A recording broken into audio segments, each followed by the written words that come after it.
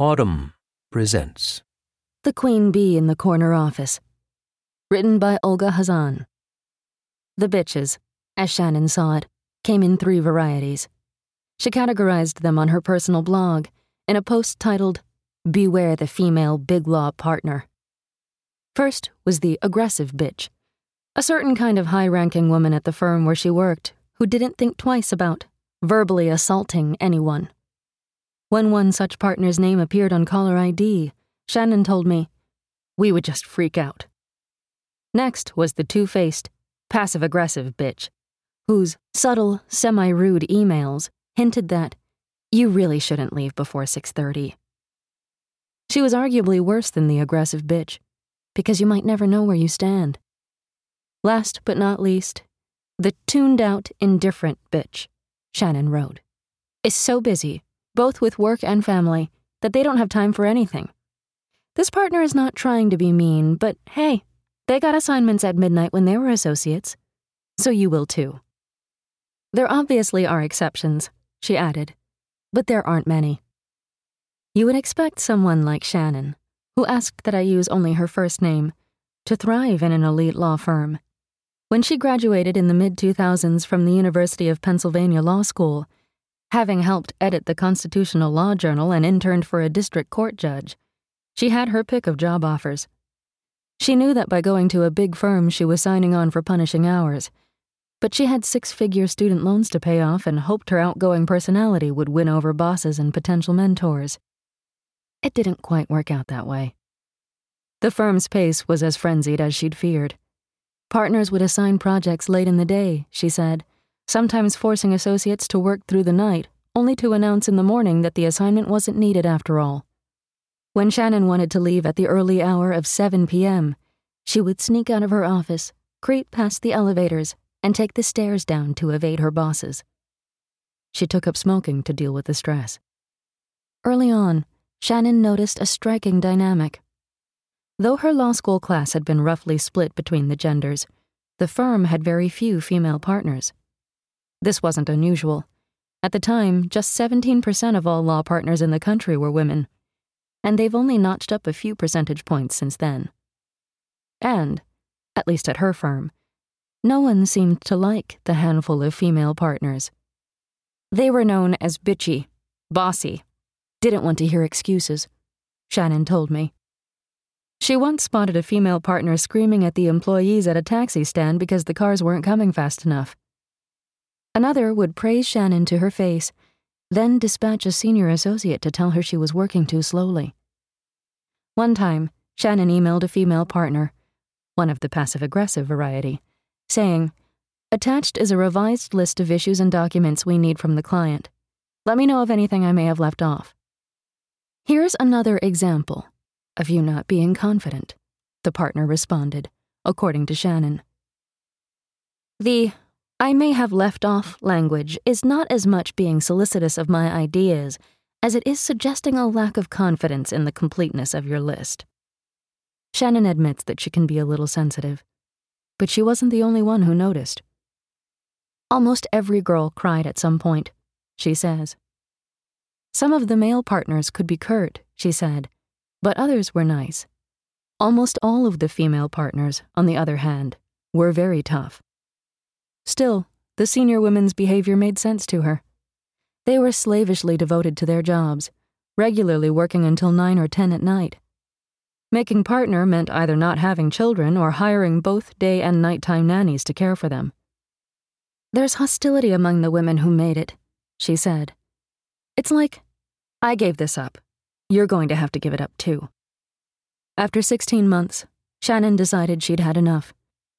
She left for a firm with gentler hours, and later took time off to be with her young children. She now says that if she were to return to a big firm, she'd be wary of working for a woman. A woman would judge her for stepping back from the workforce, she thinks. Women seem to cut down women. Her screed against the female partners surprised me, since people don't usually rail against historically marginalized groups on the record. When I reached out to other women to ask whether they'd had similar experiences, some were appalled by the question, as though I were Phyllis Schlafly calling from beyond the grave. But then they would say things like, "Well, there was this one time."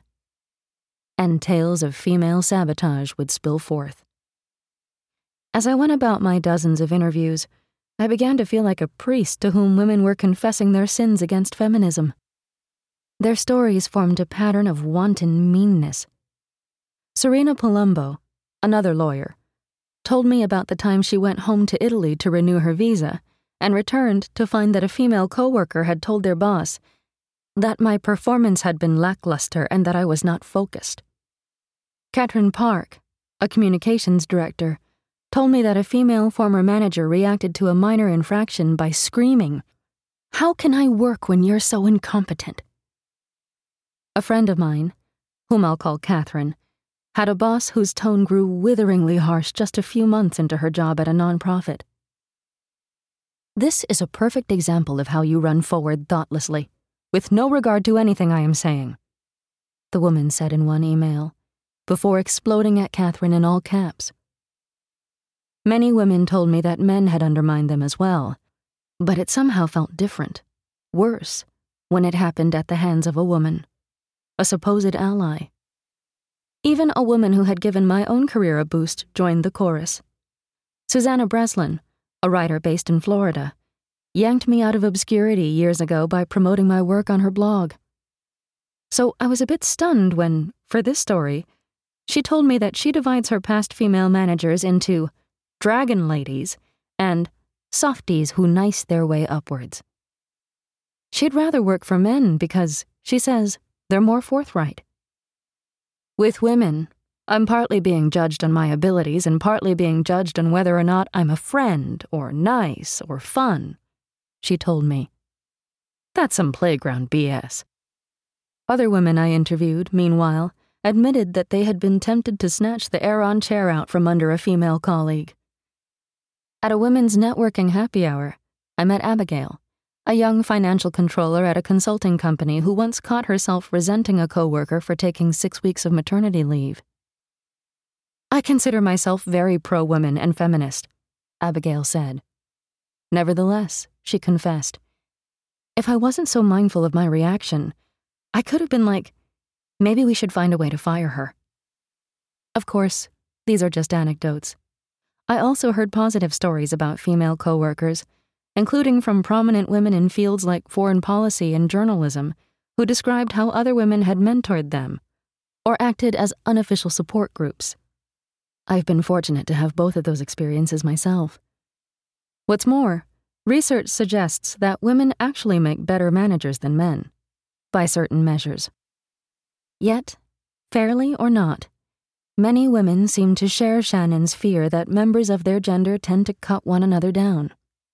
Large surveys by Pew and Gallup, as well as several academic studies, show that when women have a preference as to the gender of their bosses and colleagues, that preference is largely for men. A 2009 study published in the journal Gender in Management found, for example, that although women believe other women make good managers, the female workers did not actually want to work for them. The longer a woman has been in the workforce, the less likely she was to want a female boss. In 2011, Kim Elsesser, a lecturer at UCLA, analyzed responses from more than 60,000 people and found that women, even those who were managers themselves, were more likely to want a male boss than a female one. The participants explained that female bosses are emotional, catty, or bitchy. Men preferred male bosses too, but by a smaller margin than the female participants did. In a smaller survey of 142 law firm secretaries, nearly all of whom were women, not one said she or he preferred working for a female partner, and only 3% indicated that they liked reporting to a female associate. Nearly half had no preference. "I avoid working for women because they are such a pain in the ass," one woman said. In yet another study, women who reported to a female boss had more symptoms of distress, such as trouble sleeping and headaches, than those who worked for a man. Some people find these studies literally incredible. When the ABA Journal published an article about the legal secretary survey, angry readers demanded a retraction. The journal wrote a follow-up piece about the controversy and issued a mild apology for the hurt feelings. And indeed, it is hard to believe that women would hold a fierce bias against members of their own gender. Perhaps in part because it's such a thorny topic, this phenomenon tends to be either dismissed, nothing to see here, or written off as inevitable. Women are inherently catty. But in fact, psychologists have been attempting to explain it for decades, and the sum of their findings suggests that women aren't the villains of this story. I wasn't looking for bitchy behavior when I walked into an upscale restaurant on Pennsylvania Avenue in Washington, D.C., one night last fall. But it found me. I was there for a small get-together of female executives. Several of the women grimaced when I introduced myself as a journalist, so when I approached a cluster of them, I opened by saying that they didn't have to be interviewed if they didn't want to be. At that, a middle-aged blonde in a leopard print jacket looked at me and said, "When you go to your shrink, do you say, 'Nobody likes me. Nobody wants to talk to me'?" I blinked in disbelief, then asked her whether she had ever gotten pushback for her communication style. The woman, Susan, said her brusqueness is actually an advantage at the financial services firm where she works as an advisor. A very Mad Men-esque environment, as she described it. "I have a different way of communicating that's more like a guy," she said. "I played a lot of sports, and I expect us to knock around a bit and still be friends at the end of the game. Guys like me." The fratty environment doesn't seem that great for other women in her office, though. Most of the financial advisors at her firm are men, but most of the assistants are women. A situation Susan called a hotbed of badness. "There's a finite amount of space that these women get," she said. "They're in their little prison and they're all eating each other up." As it turns out, researchers have competing theories as to why this happens. Why women sometimes find themselves trapped and sniping at one another. One psychologist, Joyce Benenson, thinks women are evolutionarily predestined not to collaborate with women they are not related to. Her research suggests that women and girls are less willing than men and boys to cooperate with lower-status individuals of the same gender, more likely to dissolve same-gender friendships, and more willing to socially exclude one another. She points to a similar pattern in apes. Male chimpanzees groom one another more than females do, and frequently work together to hunt or patrol borders. Female chimps are much less likely to form coalitions, and have even been spotted forcing themselves between a female rival and her mate in the throes of copulation. Benenson believes that women undermine one another because they have always had to compete for mates and for resources for their offspring.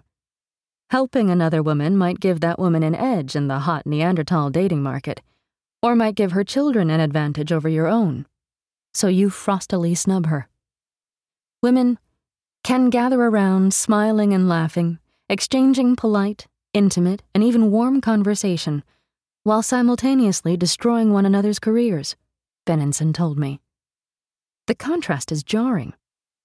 Perhaps not surprisingly, Benenson's theory is controversial, so much so that she says she feels sidelined and very isolated in academia. She thinks that might be why she wound up teaching at a small Catholic institution, Emmanuel College, in Boston, instead of at a better-known university. If Benenson is right, women would have to struggle mightily to repair their poisonous dynamic, since it is biologically ingrained.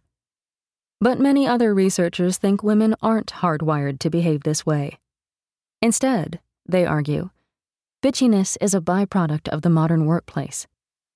In the late 1980s, Robin Ely, then a graduate in the Yale School of Management, set about trying to understand why women's office interactions sometimes turn toxic. "My most difficult relationship at work had been with a woman," Ely told me. "But women had also given me the most amazing support."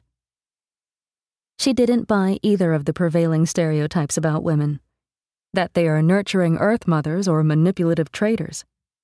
Instead, her hypothesis was simply that women, like all human beings, respond to the situation they're in. To test this idea, Ely cracked open a law firm directory and picked some male-dominated firms, where no more than 5% of partners were female, and some other firms where women were slightly better represented in the top ranks. Then she asked the female lawyers at both types of firms how they felt about their female colleagues. No matter where they were, the attorneys endured a grueling work environment. But in the overwhelmingly male firms, competition between women was acute, troubling, and personal, Ely said. Compared with the women in firms where they were better represented, women in the male-dominated settings thought less of one another and offered weak support, if any. Female partners in those firms were almost universally reviled, Ely said. One young lawyer described her boss as a manipulative bitch who has no legal talent. Perhaps the most enduring takeaway was this. Women in the male-dominated firms believed that only so many of them would make it into the senior ranks, and that they were vying with one another for those spots. Ely, who was now a business professor at Harvard, had hit upon a dynamic known as tokenism.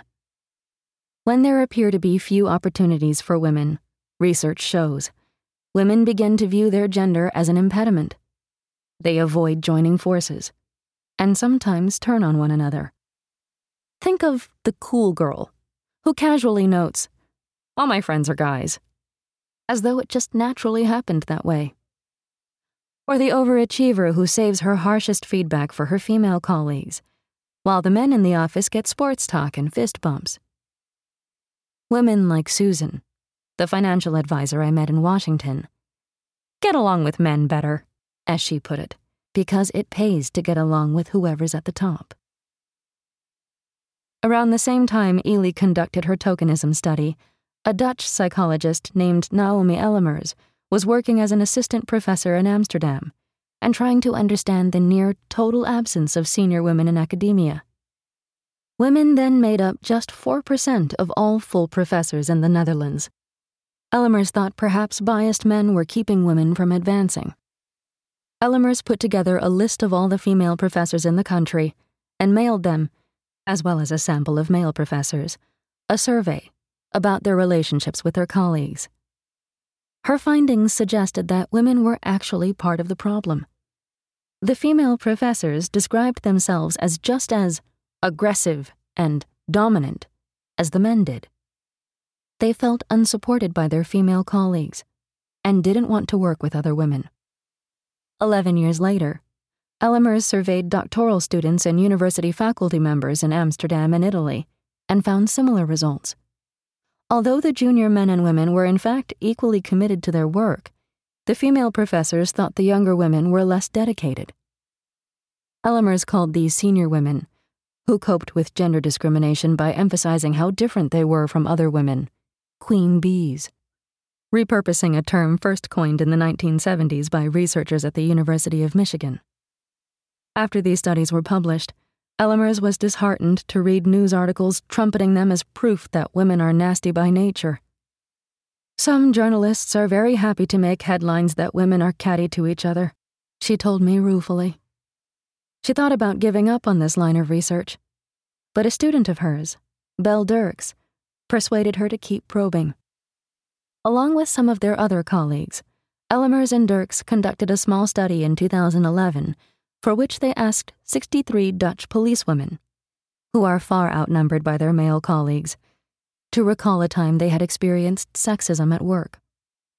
That reminder prompted many of the officers to emphasize the ways they're not like other women and to downplay the prevalence of sexism. In other words, thinking about how bad it is to be a woman made certain officers not want to be seen as women. And it wasn't just something women did.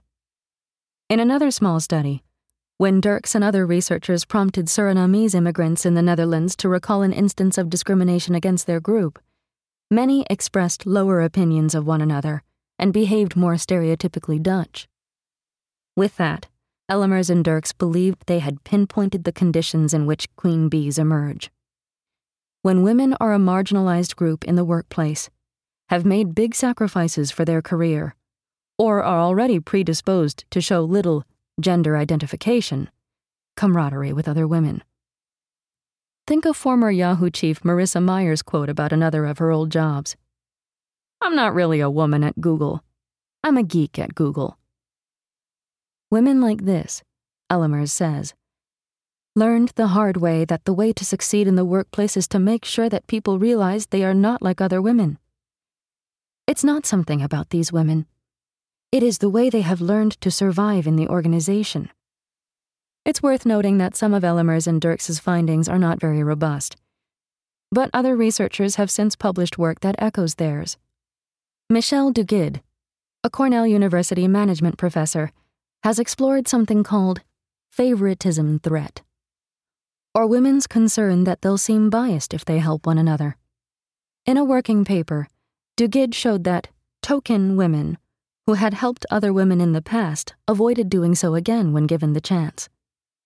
In a separate study, she found that token women in high-prestige settings were more reluctant to recruit female candidates to join their team than were women who worked in less prestigious settings or had more female colleagues. As Joan C. Williams, a distinguished professor at the UC Hastings College of the Law, put it to me, "Women are people. If the only way to get ahead is to run like hell away from other women, some women are going to do that." And research suggests that this kind of distancing occurs in minority groups as well, which means these dynamics may be doubly hard on women of color, since they face both gender and racial bias. Even level-headed feminist women can exhibit elements of queen bee behavior at times, and they don't have to be in senior positions. The biggest issue I heard about is what's known as competitive threat, which is when a woman fears that a female newcomer will outshine her. She might try to undermine her rival preemptively, as happened to one woman I interviewed, whose work friend spread rumors that she was promiscuous and unqualified. Or she might slam her rival with demeaning comments, as has happened to 7 in 10 respondents to a 2016 survey of women working in the tech industry. "I had 2 female colleagues who suggested I try to look less pretty to be taken more seriously," a respondent wrote. One suggested a breast reduction. This kind of behavior can take a toll. My friend Catherine had always been the most unflappable and cheerful in our group. But about 6 months into her stint with the queen bee, she began feeling like a terrified puddle of a human being, she said. She felt sick to her stomach and had trouble eating her lunch at work. "Whenever the phone rang, my legs would shake," she said. "Anytime we were on a call and her voice came on, I shuddered."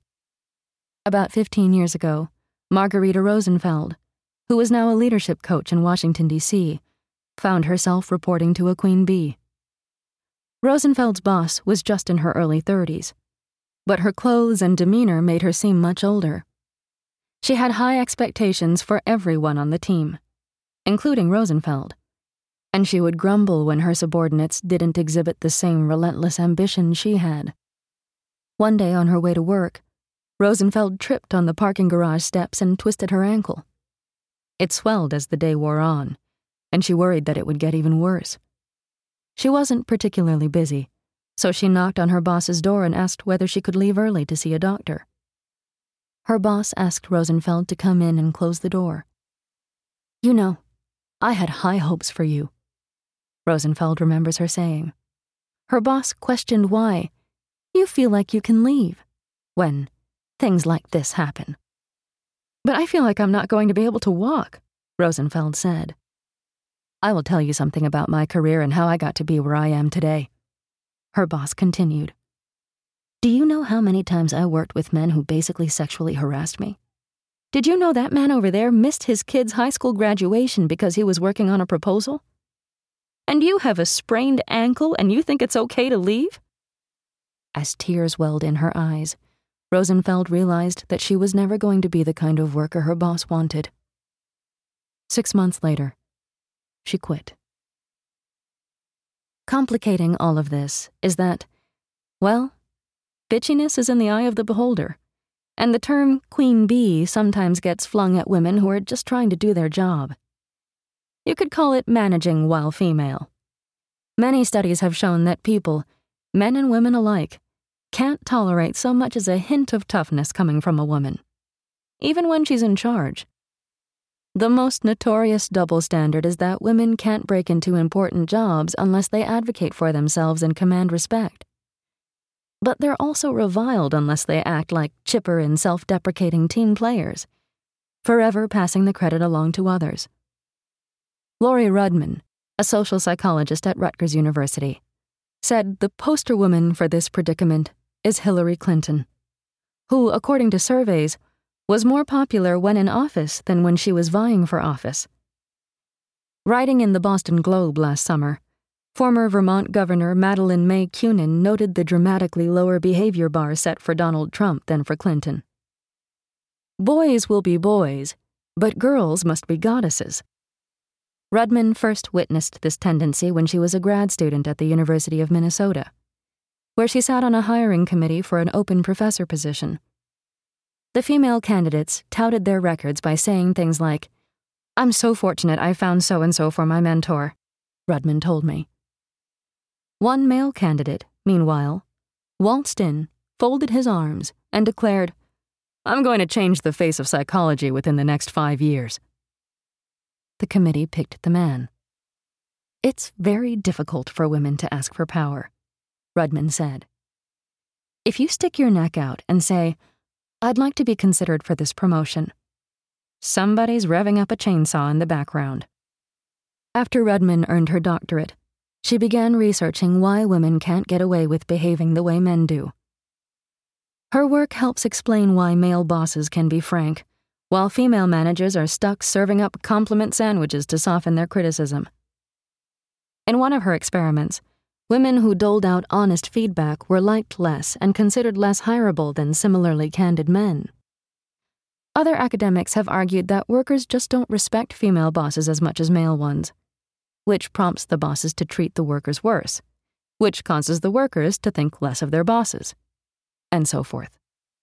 Rudman found that some women's disparagement of other women can be explained by what's called system justification, a psychological concept in which long-oppressed groups, struggling to make sense of an unfair world, internalize negative stereotypes. Women simply don't have the same status in American life that men do. So when people think, "Who do I want to work with?" they subconsciously leap to the default, the historically revered, the man. Some women look around, see few women running things, and assume that there must be something wrong with women themselves. Indeed, Kim Elsesser, the UCLA lecturer whose study unearthed a preference for male bosses, pointed out another interesting wrinkle in that study. Participants were biased against women only when they were asked about the gender they preferred to work for in general. When participants were asked about their current bosses, the bias disappeared, Elsesser said. When women do slip outside the lines and behave assertively, other women are sometimes the ones who blast them for it. In one series of studies, Rudman asked participants to pick teammates for a round of computerized Jeopardy! They could choose among insecure and confident men and women. A cash prize was offered, so it behooved the participants to pick someone competent. But while the confident contestants of both genders were seen as more capable than the insecure ones, the female participants were nonetheless torn between the insecure woman and the confident one. Rudman says that in general, research shows men are more biased against women at work than women themselves are. But in this case, at least, the male participants didn't hesitate to pick the confident woman over the insecure one, and had no preference between the confident man and the confident woman. Not a single female participant, on the other hand, chose the confident woman over the confident man. "I could not believe it," Rudman exclaimed, letting out a long, "Wow." She saw this as a sign of what psychologists call the black sheep effect, in which people are harder on rule-breaking members of their own group than they are on the deviants of other tribes. As Rudman told me this, I played a mental highlight reel of the various times in my life when a man had completely dropped the ball on a team project, and I'd excused him as either a nutty professor or a devilish rogue who couldn't be bothered with tedious details. He was the mischievous Peter Pan to my businesslike Wendy. "I'll handle it myself, you scamp." If a woman behaved this way, though, I'd be more likely to draft a dozen never-sent emails asking her what her problem was. Some writers and researchers argue that true queen bees are extremely rare, and that the concept has been co-opted by misogynists to show how awful women supposedly are. Even Carol Tavris, one of the social psychologists credited with coining the term queen bee, has been quoted rejecting the concept. "I hate it," she told the Today Show in 2013. In 1974, Tavris had published an article in Psychology Today in which she and two colleagues, Graham Staines and Toby Epstein Jayaratna, wrote, "There is a group of anti-feminist women who exemplify what we call the queen bee syndrome. The true queen bee has made it in the man's world of work, while running a house and family with her left hand. If I can do it without a whole movement to help me," runs her attitude, "so can all those other women." When I called her at her home in Los Angeles, Tavris said that her theory had since been misinterpreted, carved into a cudgel for bashing women. If women are their own worst enemies, after all, why should people push for women's workplace advancement? She regrets that giving a catchy name to a complex pattern of behavior helped launch queen beeism as a thing, one that has endured despite all the gains working women have made since the 1970s. After publishing that paper, she moved on to examine other topics in psychology. I could understand why Tavris would want to distance herself from this research. Who wants to throw more chum to the internet's sexist trolls? And given the complexity of the queen bee phenomenon, its prevalence is impossible to determine. Still, queen bees are clearly a real thing, and ignoring the problem won't make it go away. Maybe by understanding its causes, we can finally start to address them. The key point to remember, according to Naomi Ellemers and other researchers, is that queen bee behavior arises under certain circumstances, like when a woman believes that the path to success is so narrow she can barely squeeze through herself, let alone try to bring others along with her. When I'd initially emailed Tavris for an interview, she had written back, "Your request makes me sad." But as I described the experiences of the women I had interviewed, she acknowledged that in some contexts, women do sometimes bully one another, just as members of other discriminated against groups would. Toward the end of our conversation, Tavris complimented Ellemers' research. "How we behave at work depends on how safe we feel at work," she said. "Does our work give us a chance to thrive? Or are we feeling thwarted at every step?" I once worked with a queen bee, a woman a couple of decades my senior. She outranked me but wasn't my supervisor. Soon after I started, she and I were alone in our shared workspace. It was a busy day, but I needed to ask her a question about an internal process. I waited until late afternoon, then asked. She glared at me and turned bright red. Then she screamed at me like I had never been screamed at before by someone I'm not related to. Later, when I complained about her, my boss said, by way of explanation, that the office was a family-like environment. That was probably our worst encounter. But it wasn't the only bad one. She would seethe at me for things beyond my control and complain about me to my boss. Once, I let out a sigh after a frustrating phone call, and she lambasted me for seeming entitled. Another coworker overheard and told her to cool it. "I'm sorry, but she had a tone," she responded, like a baroness exasperated by the impertinent help. I began to have stomach aches and cold sweats when I walked into work. Still, I couldn't quite hate the woman.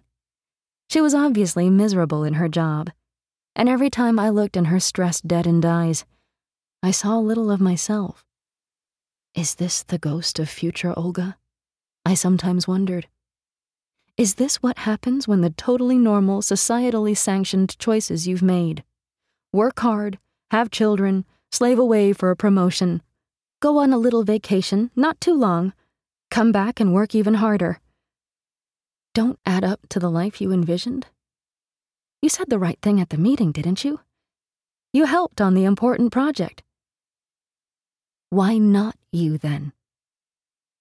It would be enraging. The truth is, I too sometimes feel like the day is just too exhausting, that I cannot possibly handle one more thing with grace. I like to think I haven't taken it out on my colleagues. But my queen bee had a rougher go of it than I did, climbing her way up before lean-in, before 90s-style sensitivity training. She probably experienced the kind of sexism that doesn't take a Sarah Lawrence degree to sniff out.